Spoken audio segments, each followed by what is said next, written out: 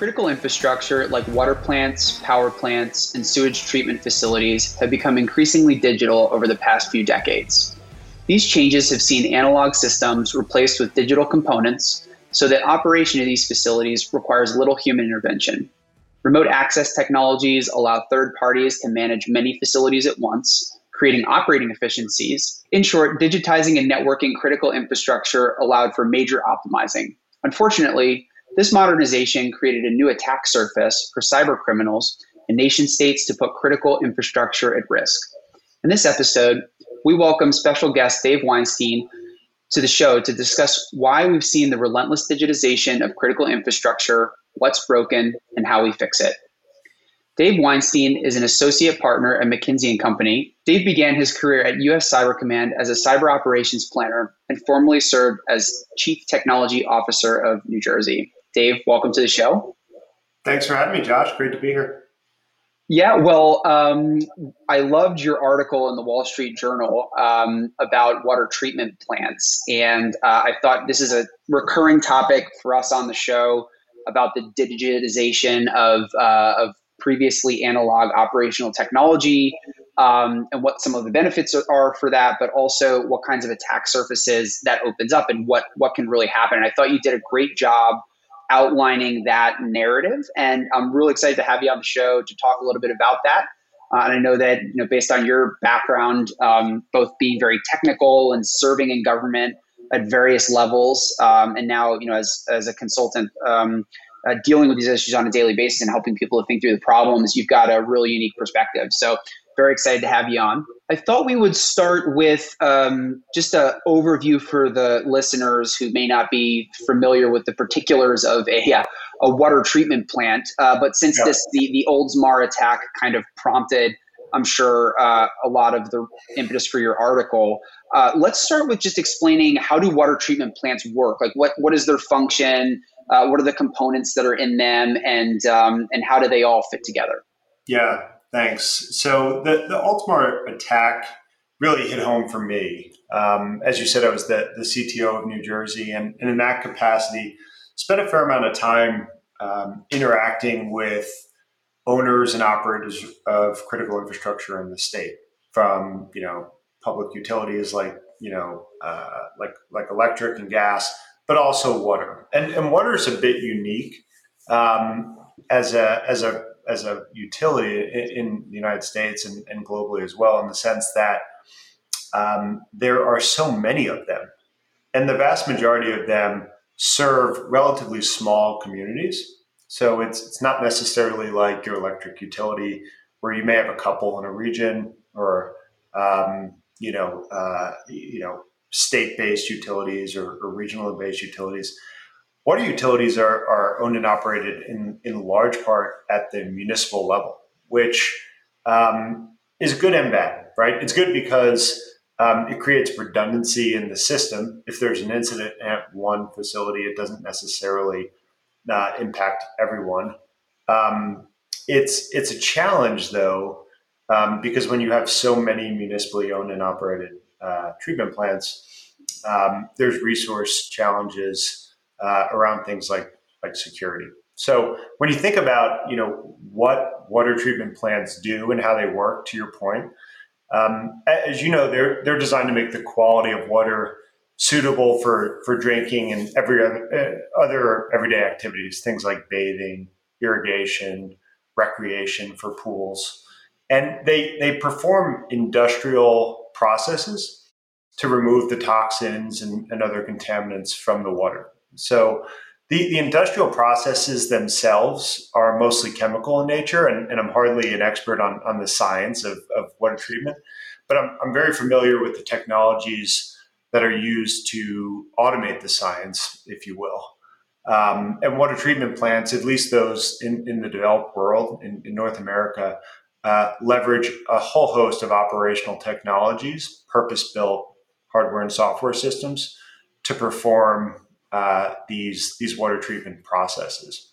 Yeah, it's really interesting that you start with like the physical differences between water treatment facilities and, say, a power generation plant. Is the reason that there are so many distributed water treatment facilities that it's harder to transport water than it is to transport electricity over long distances, or is there like long complicated political history for why there are so many small ones, or some combination of them?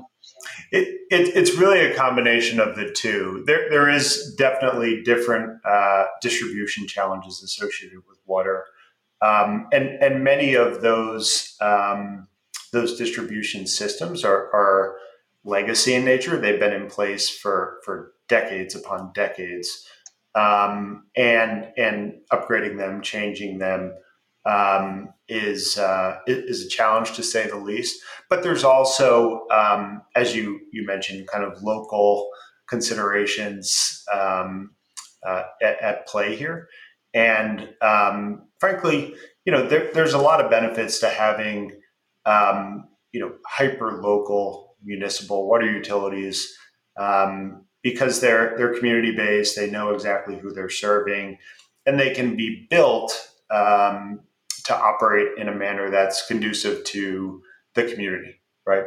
And I mean, these things have been around for decades and decades and decades. I mean, water treatment is one of the probably first examples of public utility, I would imagine. Yep. And the development of these water treatment facilities definitely predates the transistor. So how were people performing the control function of water treatment facilities, whether that's using treating the water by removing physical components, or adding particular kind of chemicals to clean the water and make it safe and potable, and then move it through this whole controls process? How did that happen before the digital era? Yeah, so if you break down water treatment into its component parts, and again, I'm not an expert on this, but just know just enough to be slightly dangerous. There are four high level processes. There's the coagulation process, sedimentation, filtration, and then the last step is disinfection. And for most water treatment plants, as I said, at least in North America, but also across the developed world, each of these processes involves some sort of automation, and therefore relies on digitized industrial control systems. Coagulation, for example, the first step involves adding chemicals to the water. This can be done manually, and at one point in time, I'm sure it was done manually, but being able to meet the quality standards and the expectations of consumers, as well as regulators these days, manual processes just don't cut it. So actually, there's been a level of automation in place for quite some time as it relates to, for example, the coagulation process and adding chemicals during those early stages of water treatment. Similarly, disinfection, which is the last step, also involves adding things like chlorine to the water. And we can talk in the context of, the Ultmar attack, how attackers specifically tried to exploit these processes. The difference, that really has taken shape, I'd say, over the last 10 years, but particularly over the last 5 years, is these automation functions that have been in place for some time across America's water utilities are becoming more and more reliant on IT systems for enhanced productivity, enhanced efficiency, and in some cases, enhanced reliability. If you think about remote maintenance capabilities, so this IT OT convergence, which is kind of a secular phenomenon across the critical infrastructure ecosystem, as has been a particularly risky one for water utilities, particularly those managed at the municipal level, because on the one hand, they really need the benefits of IT/OT convergence to deal with, lean staffs, resource constraints. Most recently, the new demands placed on their workforce due to COVID-19 and remote working. At the same time, they are least prepared and equipped to deal with the associated risks. That is, the increased likelihood that web-based attacks or traditional IT tactics can provide actors access to these industrial environments. So, even whereas they've had a level of digitization for a number of years, only recently have those systems become more exposed to cyber threats and cyber risks more generally. Yeah, I like the way you laid that out because, and we've seen this in so many contexts where you have kind of like the revenue generating assets of a business or the components of a municipality or a federal agency that do the mission of that organization started from a very analog place, right? Tedious, error-prone processes. Manufacturers start bringing digitized components to market to solve a lot of these analog problems. Yep. We see faster, cheaper, more reliable, more robust components replacing the aging analog stuff.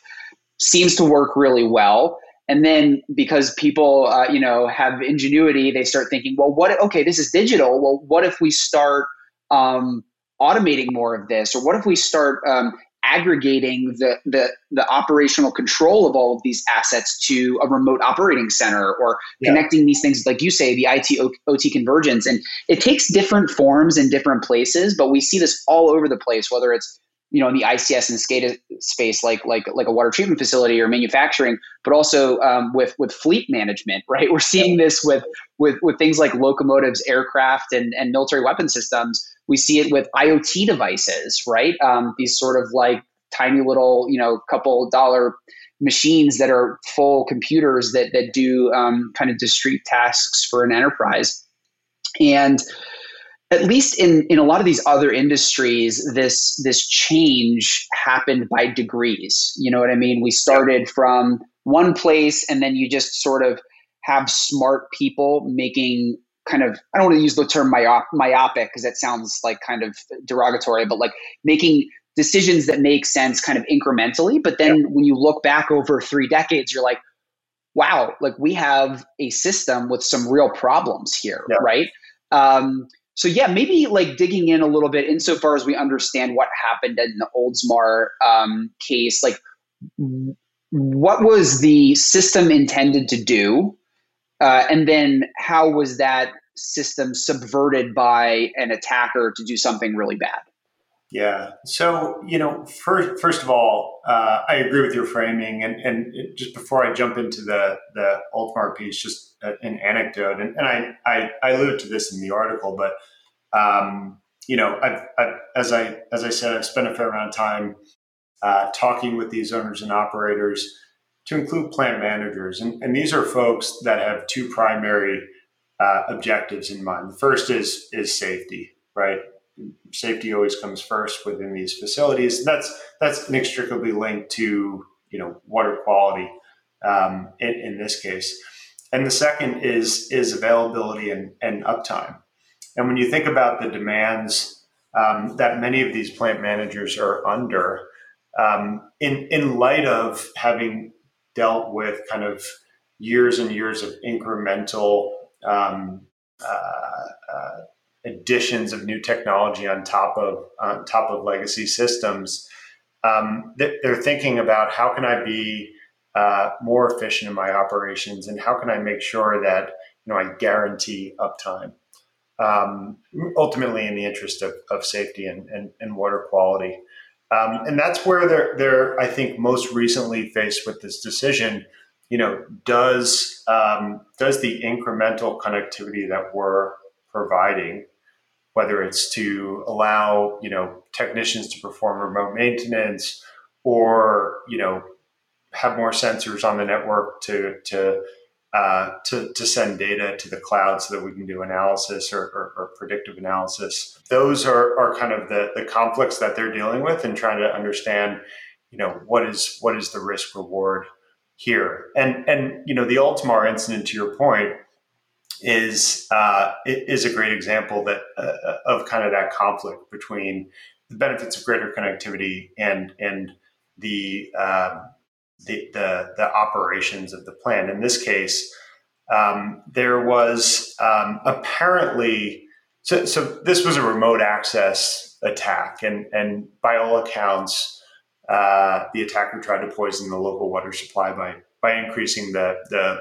concentration of sodium hydroxide in the water by about 100 times, which is obviously pretty significant.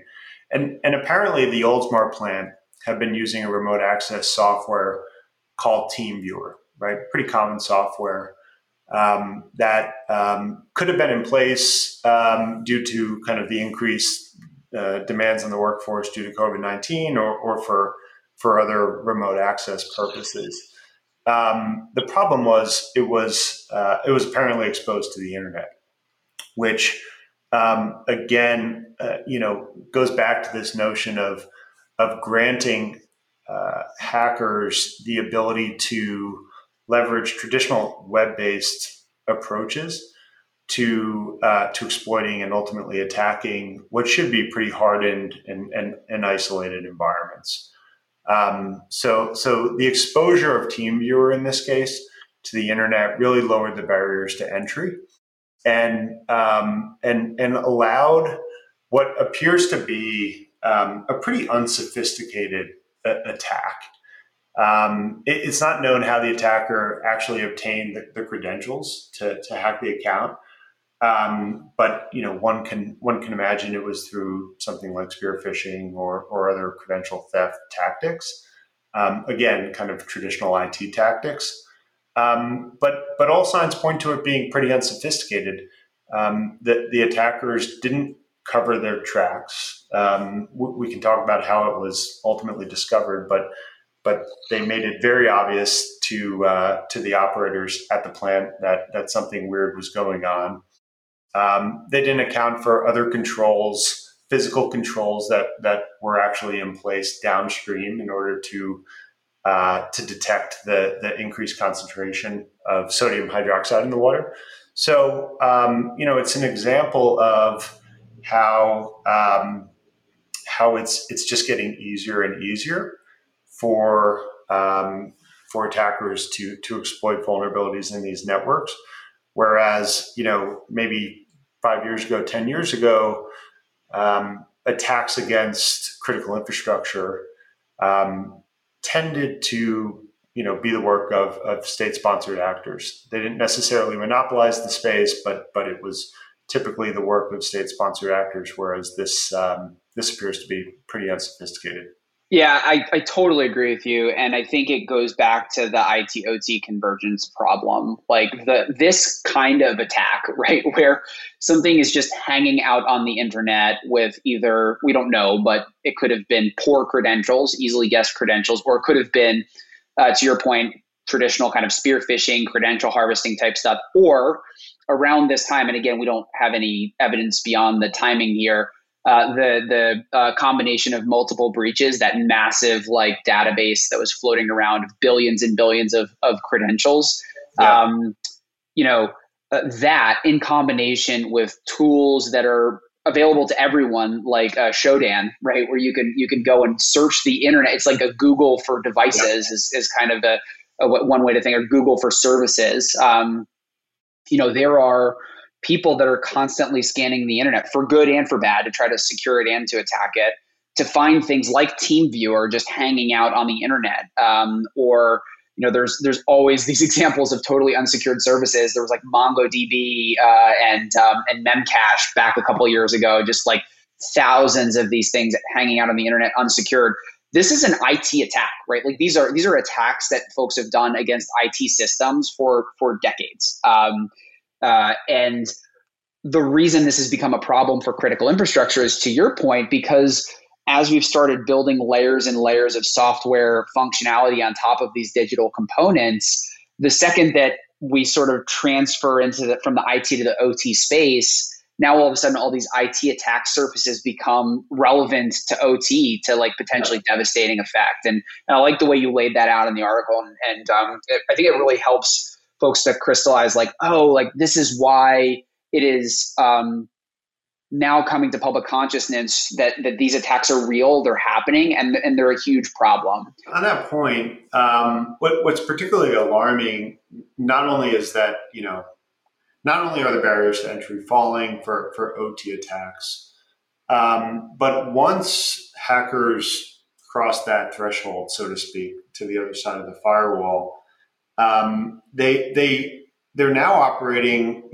under a different set of rules with far less, traditional security measures in place to be able to detect their activity. And I think it's important to note that when attackers are on the network, on the OT network, more often than not, if you look at the case studies, whether it be electric utilities, water utilities, or manufacturing sites, different OT environments, they're leveraging the native capabilities of the OT systems themselves. They're not necessarily hacking. They're not necessarily exploiting the devices. They're just using them as they are designed to be used, but not as they're intended to be used, right?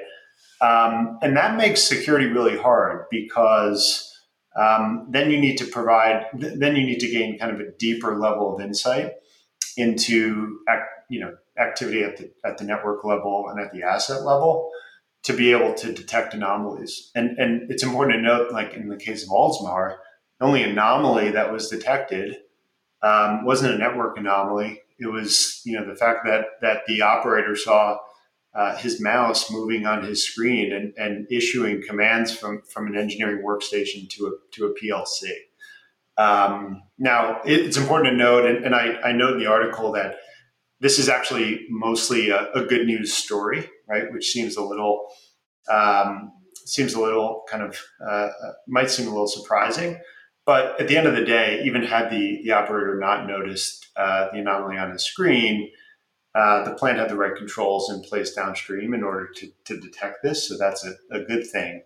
But nevertheless, illustrative in terms of the need to have controls in place at the network level on the OT side to detect anomalies that aren't going to be signature based, aren't going to be necessarily leveraging malware, but they're very much behavioral and operational in nature.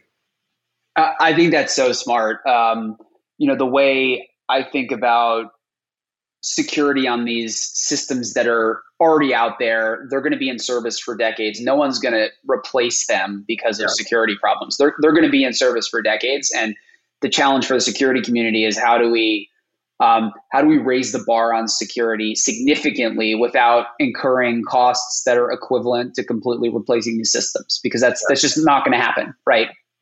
And I feel like two really important threads to pull out of your recommendations, which I completely agree with, are, one is anomaly detection. The heartening thing about this story is that, anomaly detection doesn't necessarily need to be cyber anomaly. It's just anomaly, right? And so there are already control measures in place to make sure that, hey, if there's a mechanical failure or there's an operator failure, to your point, the control mechanisms are in here on a digital level. Like the system is designed for you to have the flexibility to change these parameters around. You need a check to make sure that the way you're manipulating that system, whether intentional or unintentional, is safe. Right. And so thankfully, those control measures are sort of built in. Something we say a lot is like, anomaly detection for maintenance and operational anomalies. It doesn't have to be that dissimilar from what you're detecting on a cyber perspective.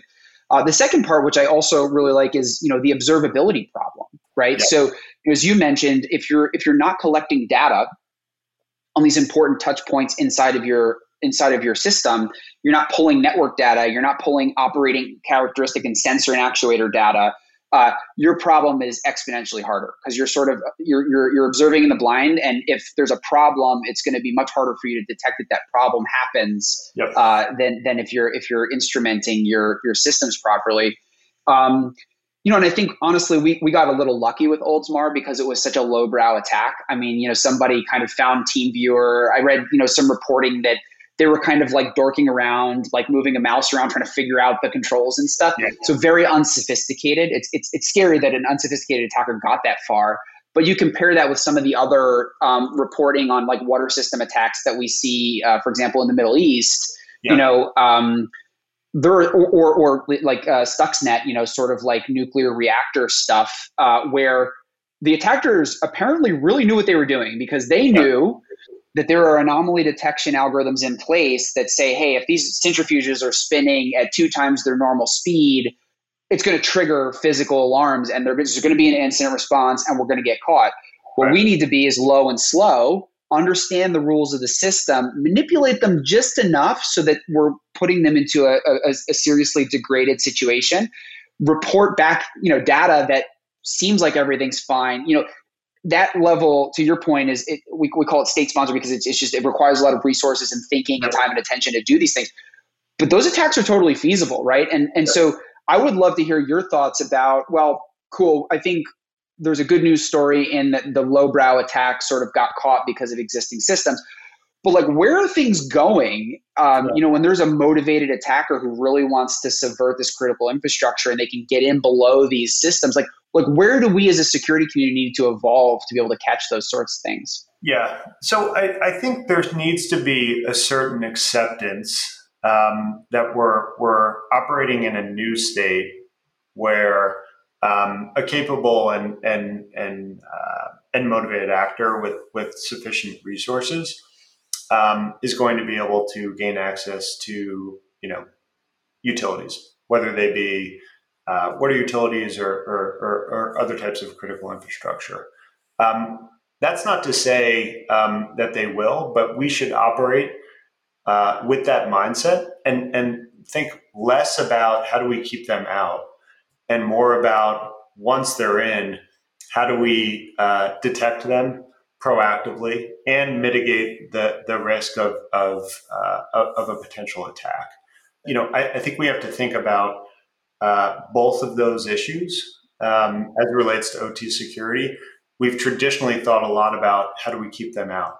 Now, on the just to decouple them for a second, on the concept of keeping them out and the perimeter based approach, if you will.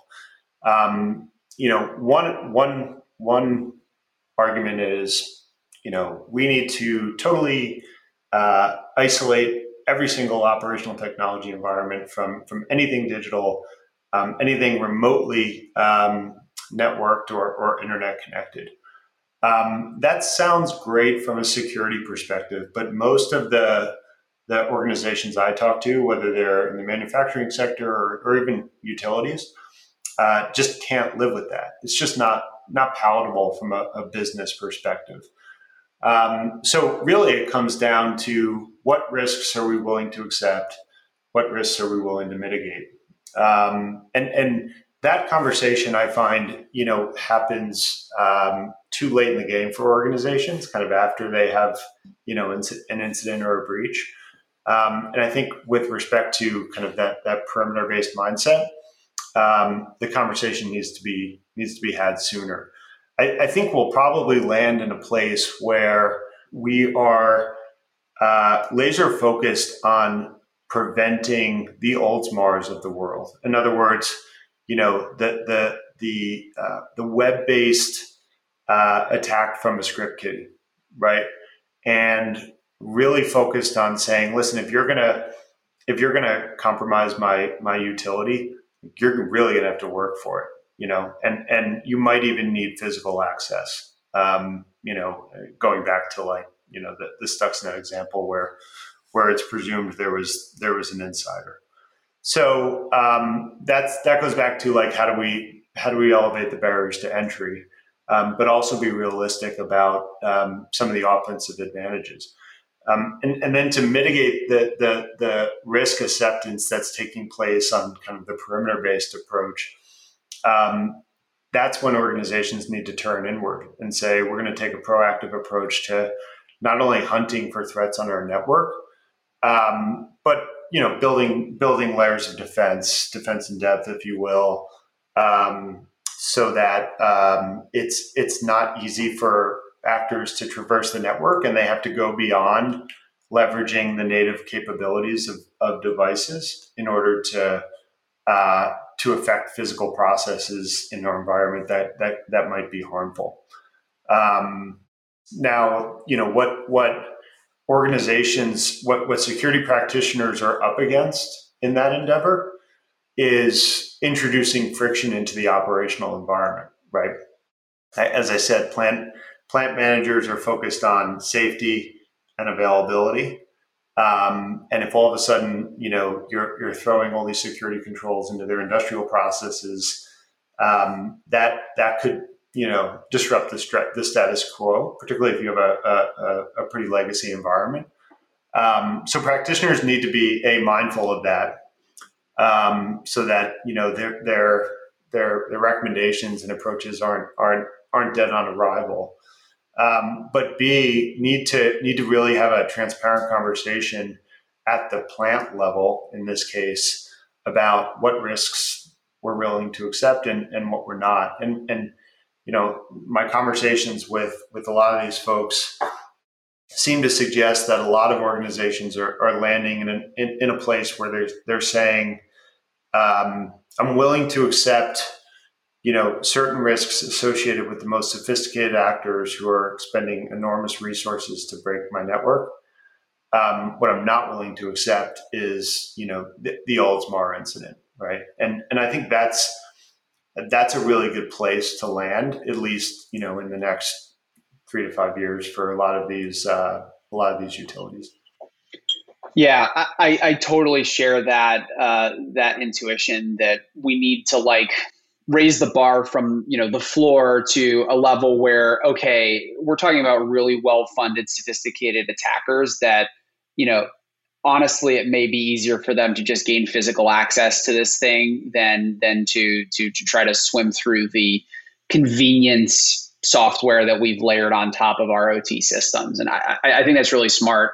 One of the interesting questions that comes up is, okay, well, for those risks we want to mitigate, how do we do that mitigation? So, I talked a little bit about solving some of the observability and the anomaly detection problem. And I know you, Dave, actually spent time at a company who was bringing products to market to try to solve some of these problems specific for OT.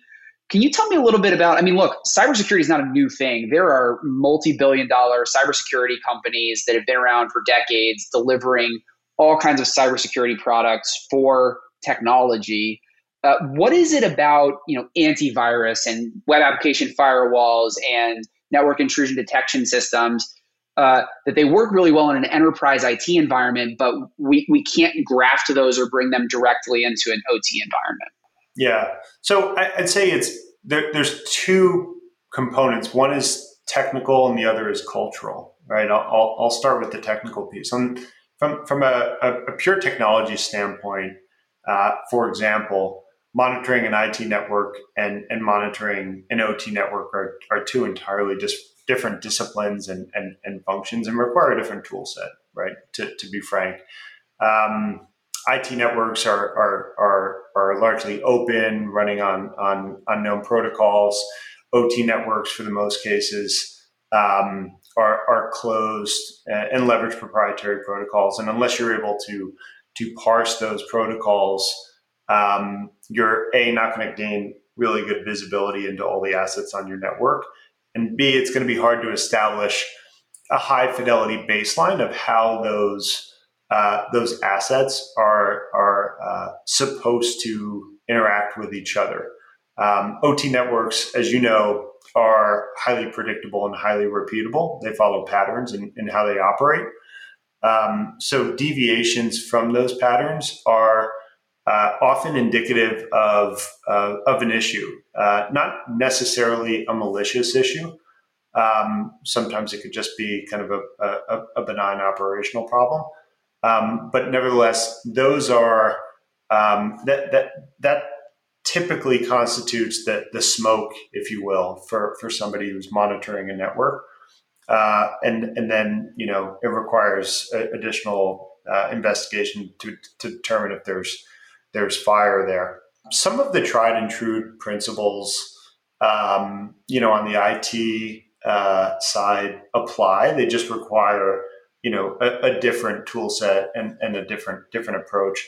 One area that's particularly impactful on the OT side that I think a lot of organizations are rightly prioritizing these days is segmentation. And it gets back to this notion of, okay, let's assume that there's a compromise.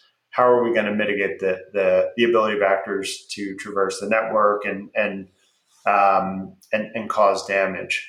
And I've seen, in terms of having the greatest impact from a risk reduction perspective in the shortest period of time, segmentation can be a big win for organizations on the OT network level. And then if you can get into micro segmentation and establishing specific zones, then you're really reaching, a higher level of maturity.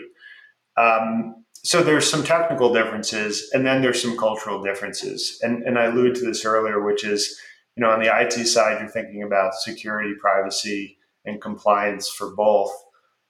OT side is always about safety and availability.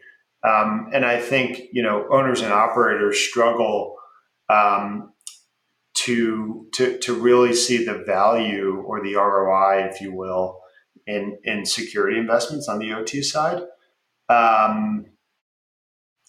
compared to, their mandate to keep things running all the time. Perfect example is, trying to apply a patching methodology or a vulnerability management approach that, might work on the IT side, bring down the network for 2 hours on the weekend and update your OSs.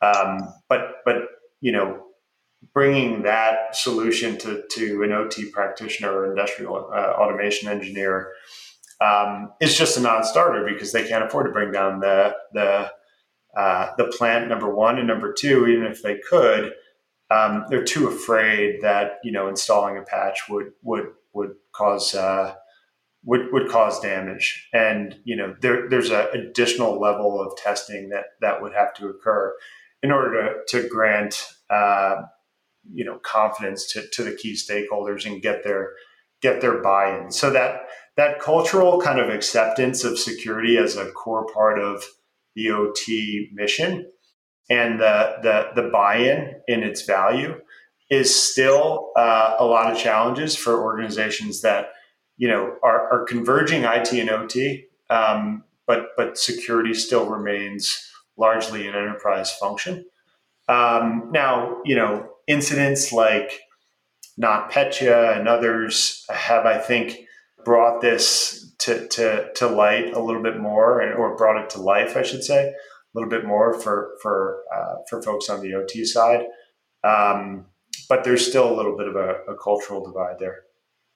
That makes so much sense. And I think, to my mind, one of the reasons that these incidents are helping security transcend the IT-OT boundary is that these cybersecurity incidents are creating safety and availability problems. And so Right. now you're registering in their objective functions, right? We had in a fleet context, there was a short line operator called Omnitrax, that's one of the largest shoreline operators that got hit just randomly with ransomware. Like, it was totally unsophisticated random attack, but it shut down their operations. They were unable to operate their locomotives because of this kind of IT attack. One of the things I really liked that you highlighted was that there are both technical and cultural challenges for why we can't just blindly apply IT cybersecurity principles, practices, and tools to OT. And one of the biggest reasons is that rightly, plant managers are terrified that automated patch management, some of these kind of like very modern cybersecurity practices are non-starters because they could create service disruptions or outages or cause damage. Uh, to go back to an earlier point you made, uh, serving the functions of observability and anomaly detection, though, that can be done entirely passively, right? Yeah. So you can make safety assurances that the cybersecurity mitigations you're putting into place aren't going to cause safety or reliability issues. One of the challenges, and no doubt you're aware from your days at a cybersecurity product company addressing just this issue, is that to a large extent, each of these facilities, each of these ICS SCADA systems are unique. They're unique snowflakes. They have different PLCs, and you were articulating that the traffic that goes over these networks is very regular. It has a cadence to it that is very specific. So the noise floor is very low. Unfortunately, though, across different systems, the language of that network is going to be different. The protocols are going to be different. The control messages, sometimes like the way these things get programmed, like different register values mean different things in different places. And so one of the challenges that I think cybersecurity product companies have is each time they go to one of these systems, you're in some sense having to write almost a custom network intrusion detection system for those. Do you see, I mean, maybe this is a startup idea for you at some point in the future, you don't want to let it slip, but do you see a way through this fundamentally hard problem of customization to where, we may be able to approach, for example, what endpoint security products are able to do on Windows systems, right? You write an antivirus or an intrusion detection or a hunt tool for a specific operating system, and then you're able to defend millions or billions of devices. How do we approach that on the OT side?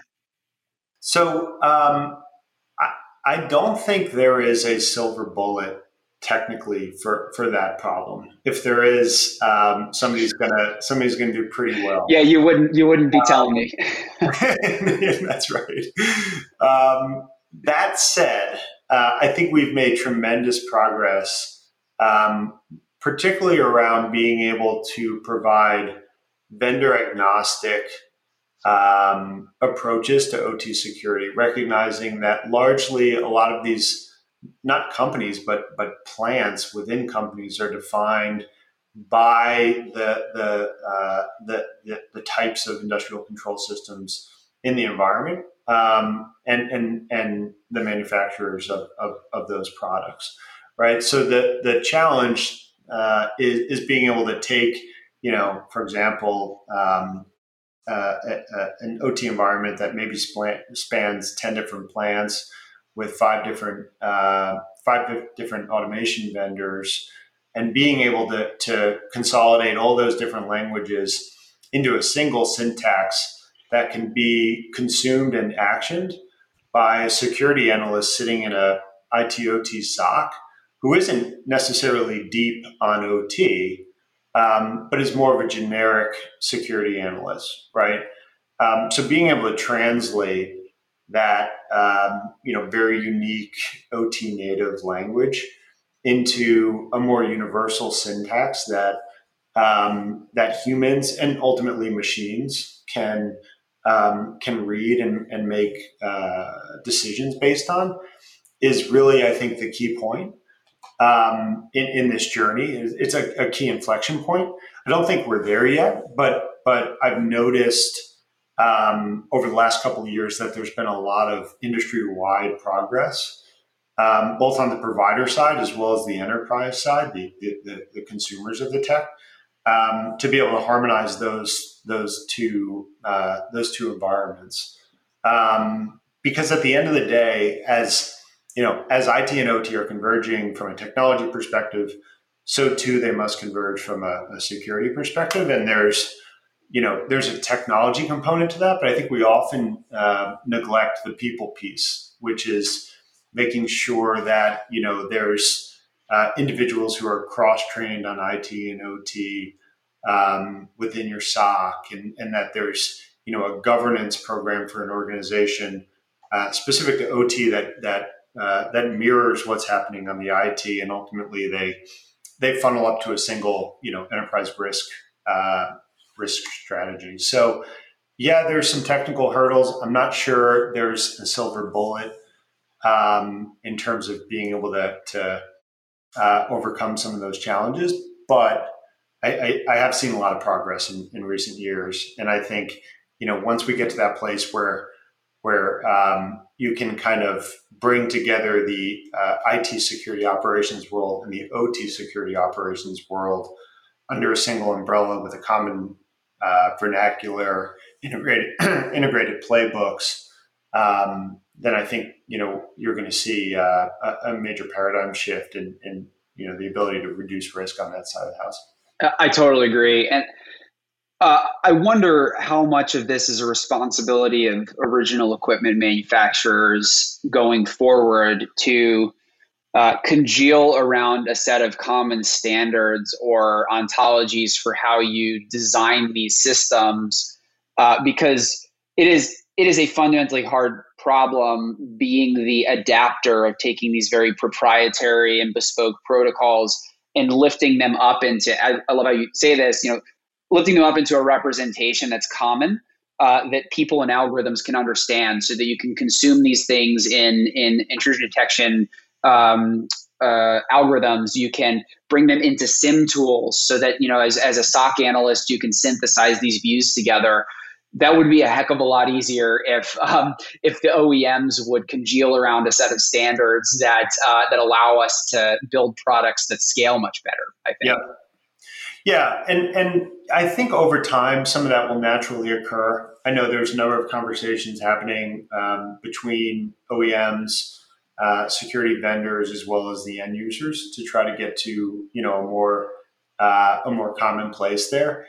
Part of the challenge is, the shelf life on these things isn't short, right? So many organizations, most are not in a position to rip and replace anytime soon. But when you think about the new solutions that are rolling off the assembly line, I think there's going to be a greater appetite in the future for more common standards and a level of openness that wasn't considered in the past, just because there was less of a value proposition from a security perspective. Yeah, I completely agree. And one other thing that kind of strikes me as an opportunity moving forward, besides standardization and more close collaboration ahead of installation, between security folks, operators, and OEMs, is thinking at a high level about the differences between IT data and OT data. I've often thought, look, IT data is kind of interesting, but there's only so much business value embedded in the fact that, Sally checked her email at 8:22 or Joe authenticated onto a domain controller, right? But the data that's coming off of OT networks, whether that's an IoT device, it's a fleet asset, it's a ICS SCADA system, that data is data representing like the revenue generating side of your business. And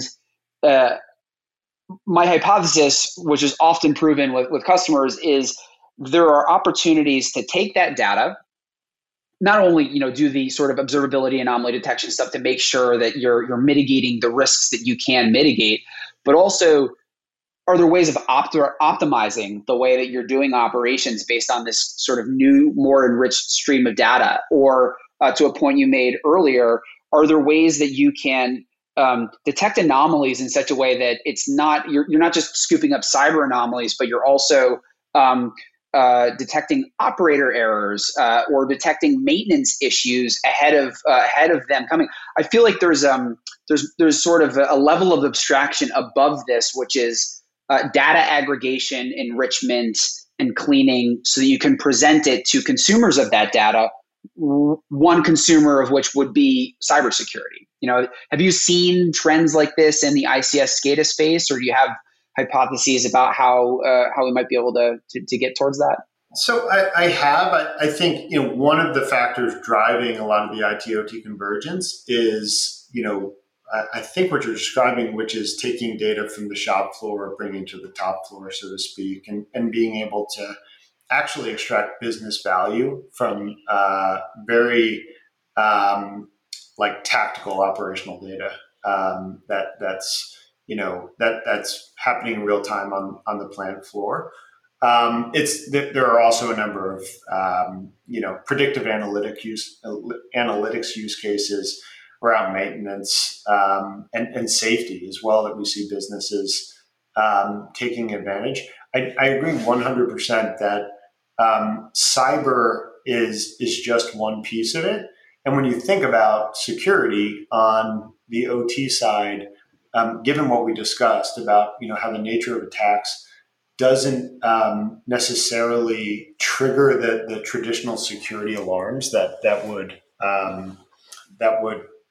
go off on the IT side, if you're not taking into account all of those different types of user data and system data on the OT side, then you're not getting the full picture of the threat landscape, or in this case, the cyber risk. So I think that's really important. You absolutely have to take into account all of that data. Some of it provides security value, but a lot of it provides all sorts of business value that I think forward-thinking organizations are already leveraging. Yeah, and I think it's an exciting possibility because, fundamentally security and risk mitigation are cost centers, right? And when you're trying to convince an organization, particularly one that's struggling, of which, as you illuminated, water treatment facilities are continually being asked to do more with less. I think there's just, my thought is that there's a way of coupling all of these things so that you can be cost neutral or profit generating and also mitigating risks. And it's just kind of a win-win-win across the board. So I think it's incumbent upon technologists to figure out ways where we can deliver that whole package to an organization and make it a really compelling upgrade, I think that's right. I guess last kind of question, knowing as much as you know and having the deep experiences you have dealing with these issues, are you generally hopeful of the directions that we're going? And if you could put in place one kind of cultural improvement or policy change or thought process to make us get to a better place in 5 years, what would that be?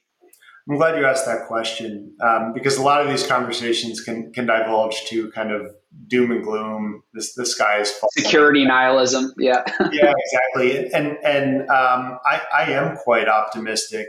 The silver lining of events like Oldsmar and others that we've seen over the last couple of years is that it really heightens awareness and focuses folks' attention on the top risks as it relates to security. And for a number of years, OT security was kind of this, distant threat. It was hard to kind of grasp. Oftentimes it was sensationalized, in the media and elsewhere. And events like Oldsmar and some others that we've seen, I think, bring it to life and focus our attention on how we could address it in bite-sized consumable pieces. So when I think about those bite-sized consumable pieces over the next 3 to 5 years, it's really about dealing with the problem of not the highly resourced, sophisticated state-sponsored actor, but those far less sophisticated attacks, and making sure that the right controls are in place. So that it's not so easy for folks to perpetrate what happened, down in Florida earlier this year. That's not a trivial thing, especially given the resource constraints. I think organizations, to the extent that they can think of their IT OT convergence strategy with security in mind, are going to be positioned to be the most efficient with how they resource it. and the most kind of tailored in the types of risks that they're trying to reduce. And I think it starts with, for a lot of organizations, just some of the blocking and tackling initiatives around having real-time asset management in place, full visibility of your OT environment to a degree that you would expect on your IT environment, right? And moving to this zero trust mindset and architecture ultimately, where you no longer are willing to trust, that the operations of your industrial control systems are occurring in the way they're supposed to be occurring. I think that would be a big win if we can kind of get to a universal buy-in on that approach over the next 3 to 5 years and start putting those fundamentals in place around asset management, visibility, and ultimately security monitoring in a manner that's going to be integrated and consumable by the enterprise. Yeah, I think that's really smart, Dave. Well, this has been an awesome conversation. I love the article. I appreciate the work you're doing to try and make critical infrastructure safer and more secure and potentially more effective. And would love to have you on the show again real soon. Thanks, Josh. Really enjoyed it. Thank you for listening to this episode of Planes, Trains, and Tanks. If you enjoyed this episode, please consider leaving us a review. To learn more about Shift5 and our products, visit our website at shift5.io or follow us on LinkedIn and Twitter.